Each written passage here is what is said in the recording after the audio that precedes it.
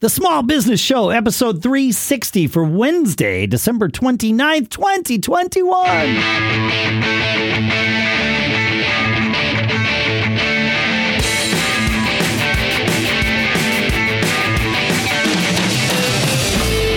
Greetings, folks, and welcome to the Small Business Show here at businessshow.co. The show, the place where we are small businessing every single week. Sponsors for this episode include napjitsu.com/SBS, where you get 30% off your first purchase. We'll talk more about that in detail in a minute. For now, here in Durham, New Hampshire, I'm Dave Hamilton. And in Lafayette, California, I'm Shannon Jean. How you doing, man? I'm good. It's crazy this time of year. Yeah, it is always crazy. Trying to stuff the last of the business in the last couple weeks and make things happen so we can take a little time off with family and friends. Exactly. It's terrific. And I'm trying to figure out, we're recording this about the middle of the month, and I'm trying to figure out if I need to do something different for like a 401k with one of my partnerships for this year. And if that's the case, or maybe not a 401k, like a SEP kind of thing, because we don't have employees with that particular business. It's, so we can do it. Self-employment. But the SEP is impacted if you have any business that has employees. You got to be careful, right? Yes. If you own any portion of another business that has employees, you're kind of limited on the SEP. Yeah, it's true. I'm doing the same thing. I have my wife is don't tell her this, but she's my employee, right? And I really work for her. However, for one of our companies, she's employee and carries the healthcare and all that kind of stuff. And right. I have to fund her account before the end of the year, and then mine, as the owner of the business, I can fund when you file your taxes, which probably won't be till October. And that's been my thing. Yeah. But you have to have the account opened before the end of the year. That's sort of the key. I already have it opened. Sure. This is my third or fourth year we've done this, but it's an amazing thing. And if you can have a solo 401k or a SEP IRA, the advantages are pretty amazing if you can fund it to the fullest capacity. You can fund it to the max, absolutely. Yeah. And excuse me, I always look at it, it's like, wow, it's a big chunk of money, but it's either pay the IRS or pay yourself and then pay a little bit later, right? And pay yourself in the future. That's right. Yeah. So I think it's a great thing, and if you haven't, or you have the opportunity to set something like that up, it's really worth talking to your accountant and your financial planner. It is. Yeah, that's kind of what I've been dealing with. And my partners, because as you said, each partner's individual scenario with, where they live and what other interests they have, and do they have employees there, and this, that, and the other thing, like it all factors in, because we have to treat each other equally in this regard. Like that is one of the mandates, I think, is, everybody has to be contributing the same percentage, and the company has to be contributing the same percentage. That's right.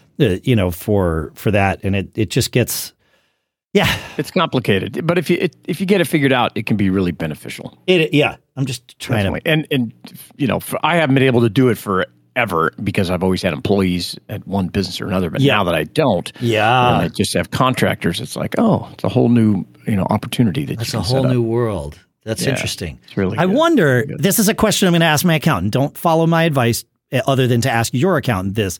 But if you had a business that had employees and you put that business, you had that business 100% owned by another business, and you owned that business, but not the one that actually pays employees. Like, how does that work? There's some loophole here, right? There are some loopholes, but I'm not sure that's one, right? But because they're pretty adamant about that employee thing. But there's definitely companies that specialize in these types of plans. And you definitely want to reach out and to me, those are the questions, because you're right. That's a simple question that has probably already been, if that loophole ever existed, it's probably already been plugged. Closed. Right. Yeah. But by asking that question, I lead my accountant down the right path of saying, oh, no, dude, you can't do that. If you wanted to do that, what you have to do, and now suddenly he's giving me information that that I otherwise didn't know how to ask for.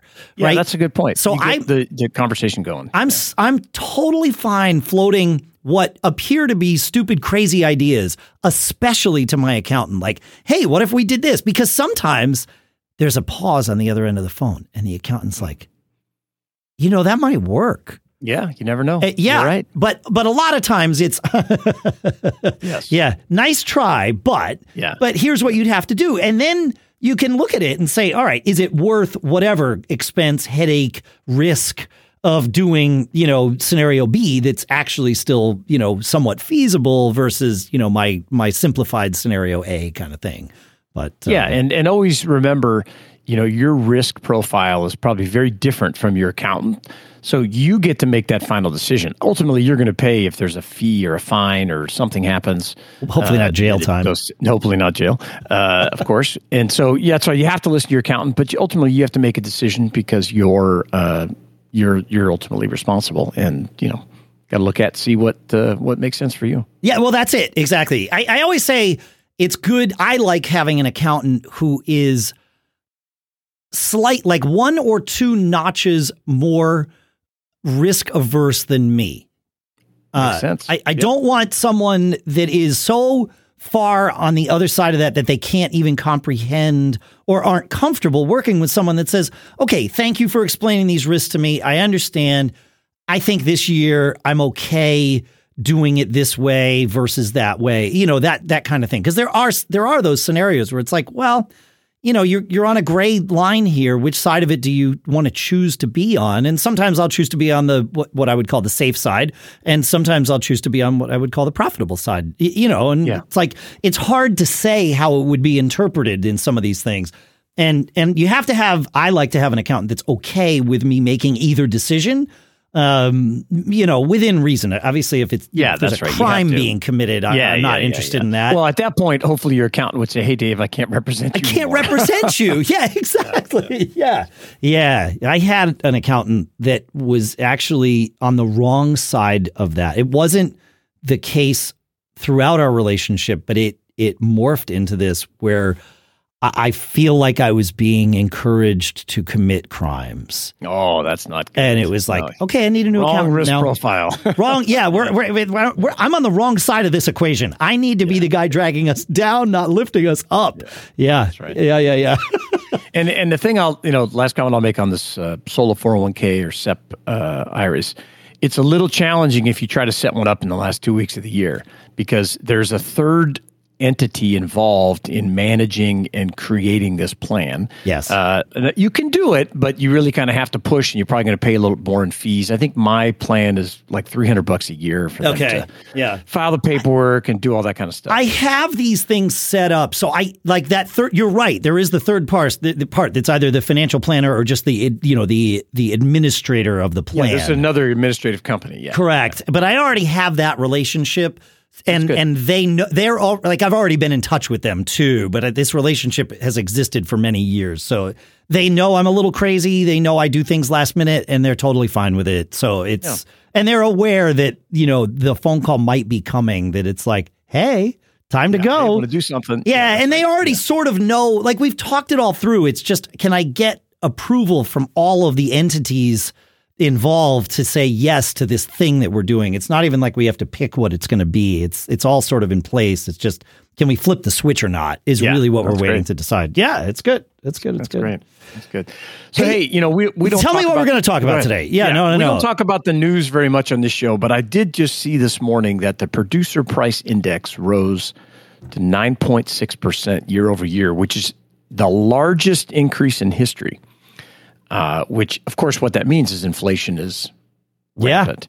And we talked about inflation and managing it in your business and prices a little bit back in October in episode 351 that you might want to go listen to. But I think that it would behoove us to talk about it a little more today. I don't disagree at all. There's two things I want to do. I want to talk about that because I think there's a lot to dissect here and a lot to learn for me and hopefully for people that are listening.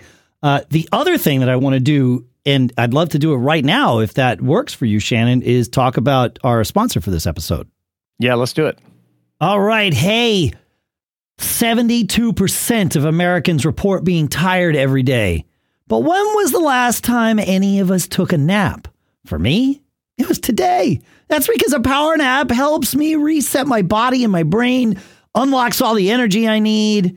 And if you want to empower your power nap, let our sponsor Napjitsu help.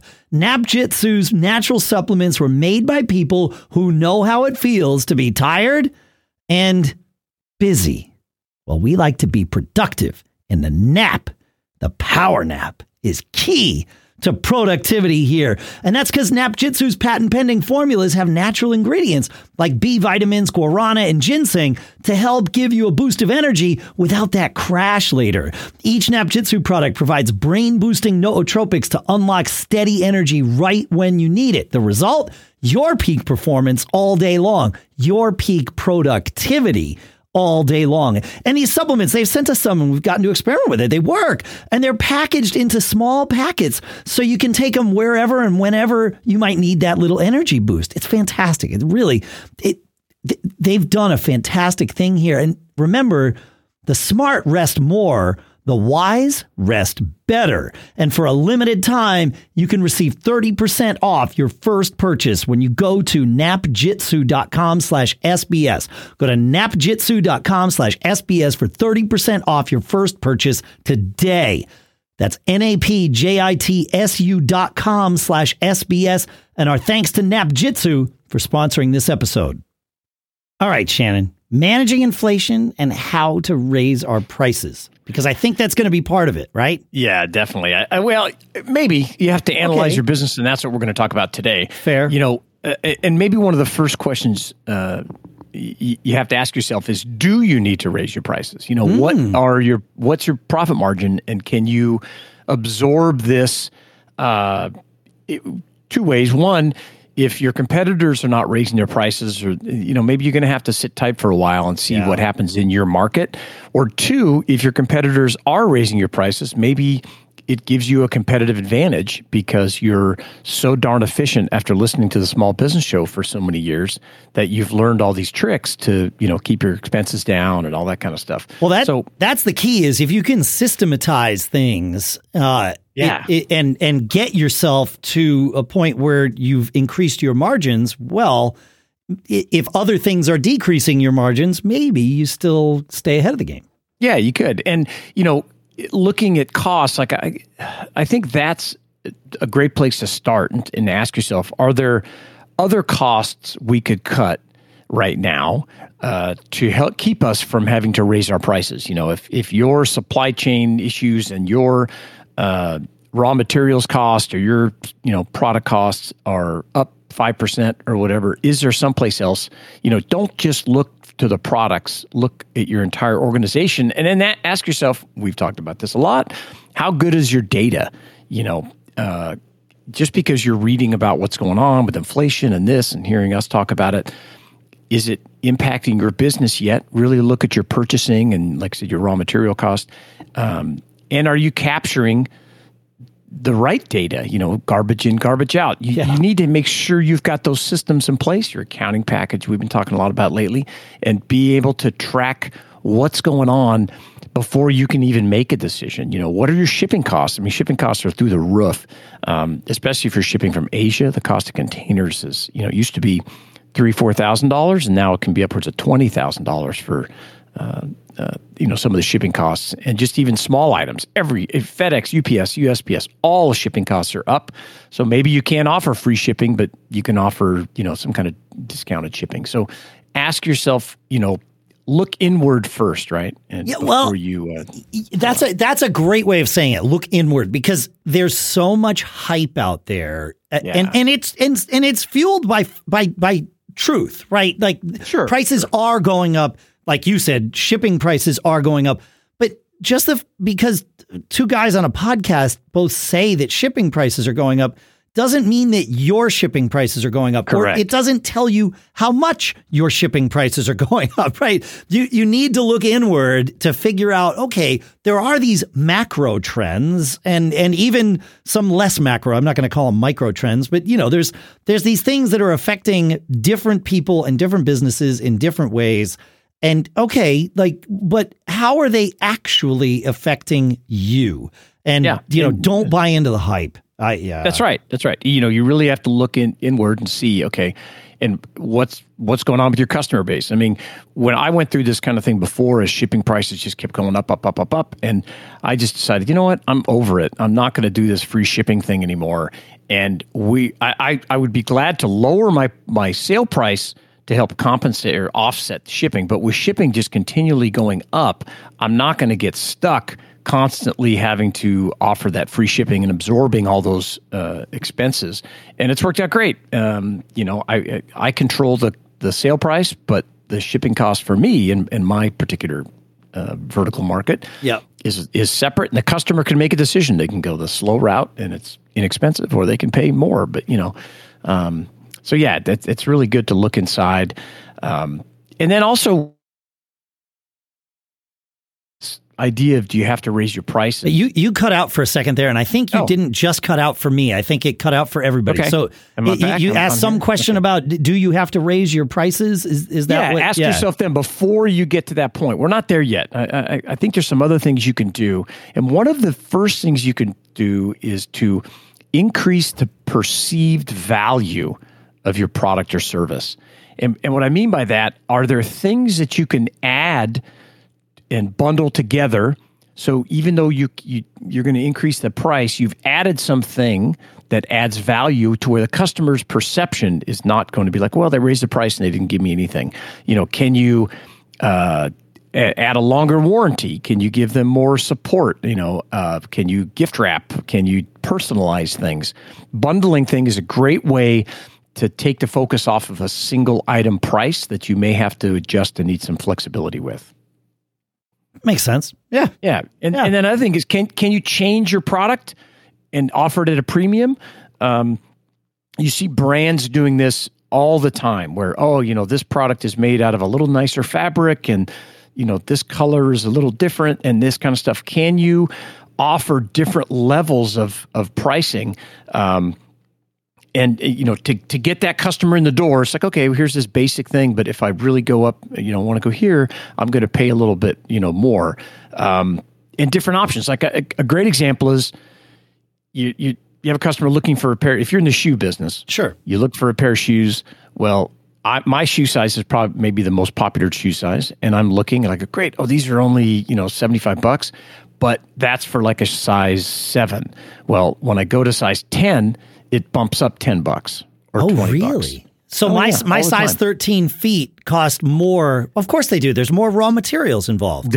Yes, you would think that. But maybe based on popularity as well. Maybe 13 is a good deal. Maybe you start at 13 because it's, there's not that many freaks out there like you that have a size 13 shoe. None taken, by the way. Yes, of course. But, so can you adjust, things like that? And what you're also doing is when you always have that low-priced option, you're anchoring the customer's expectation, right? They're going to see that lower price first. Oh, it's $50. But to get what they really want, they're going to have to do a little upgrade, right? It's like when you go to the movies and you buy the popcorn, and whether the small is, $5, and they say, well, do you want the medium? It's only $5.75, and the large is only $6.50. So here and you get free refills with the large, as though you're going to eat more than a full bucket of large popcorn. Yeah, whoever came up with that one is brilliant. Brilliant. So, so you're meeting the expectation that the price is the same or lower, right? And is met, but just for a little bit more, they get what they want, and that could help you because your cost may not be any more at all on that other option.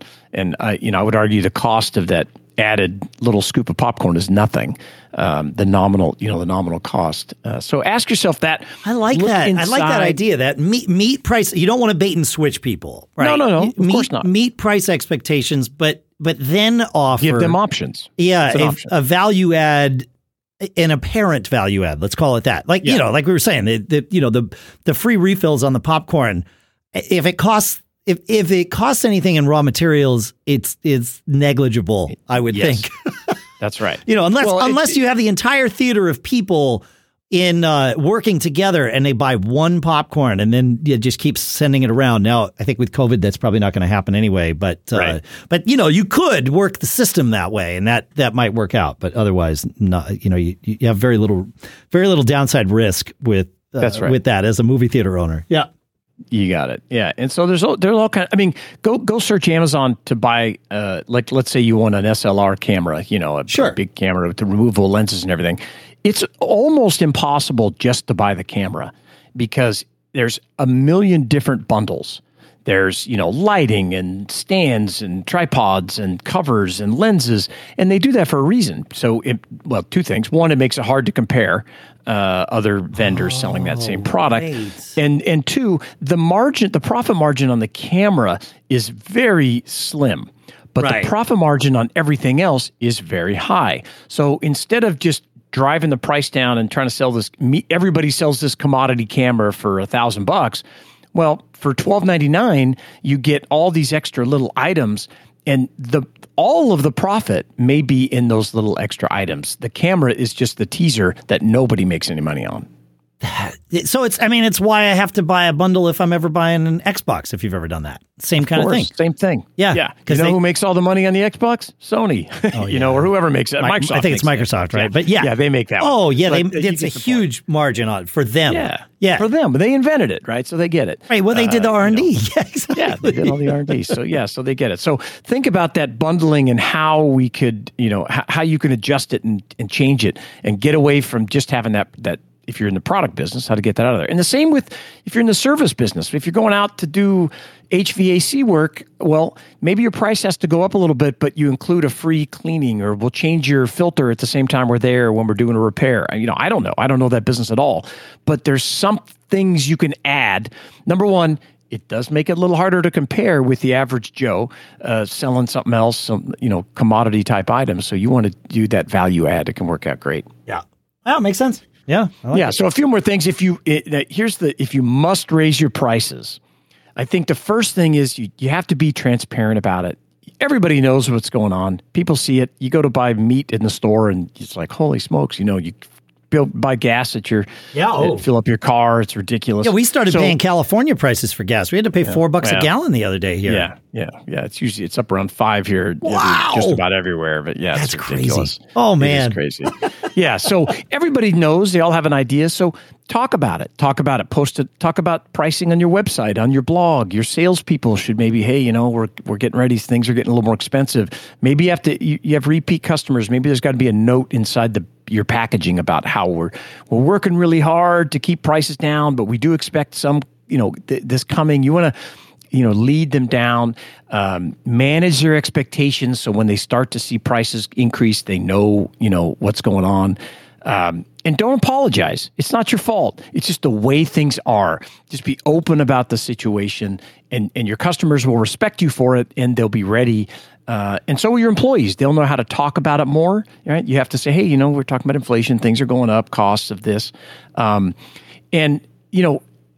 interesting. I want to pick at that a little bit. That don't apologize. I think I would naturally. You've been in the products business way more than me.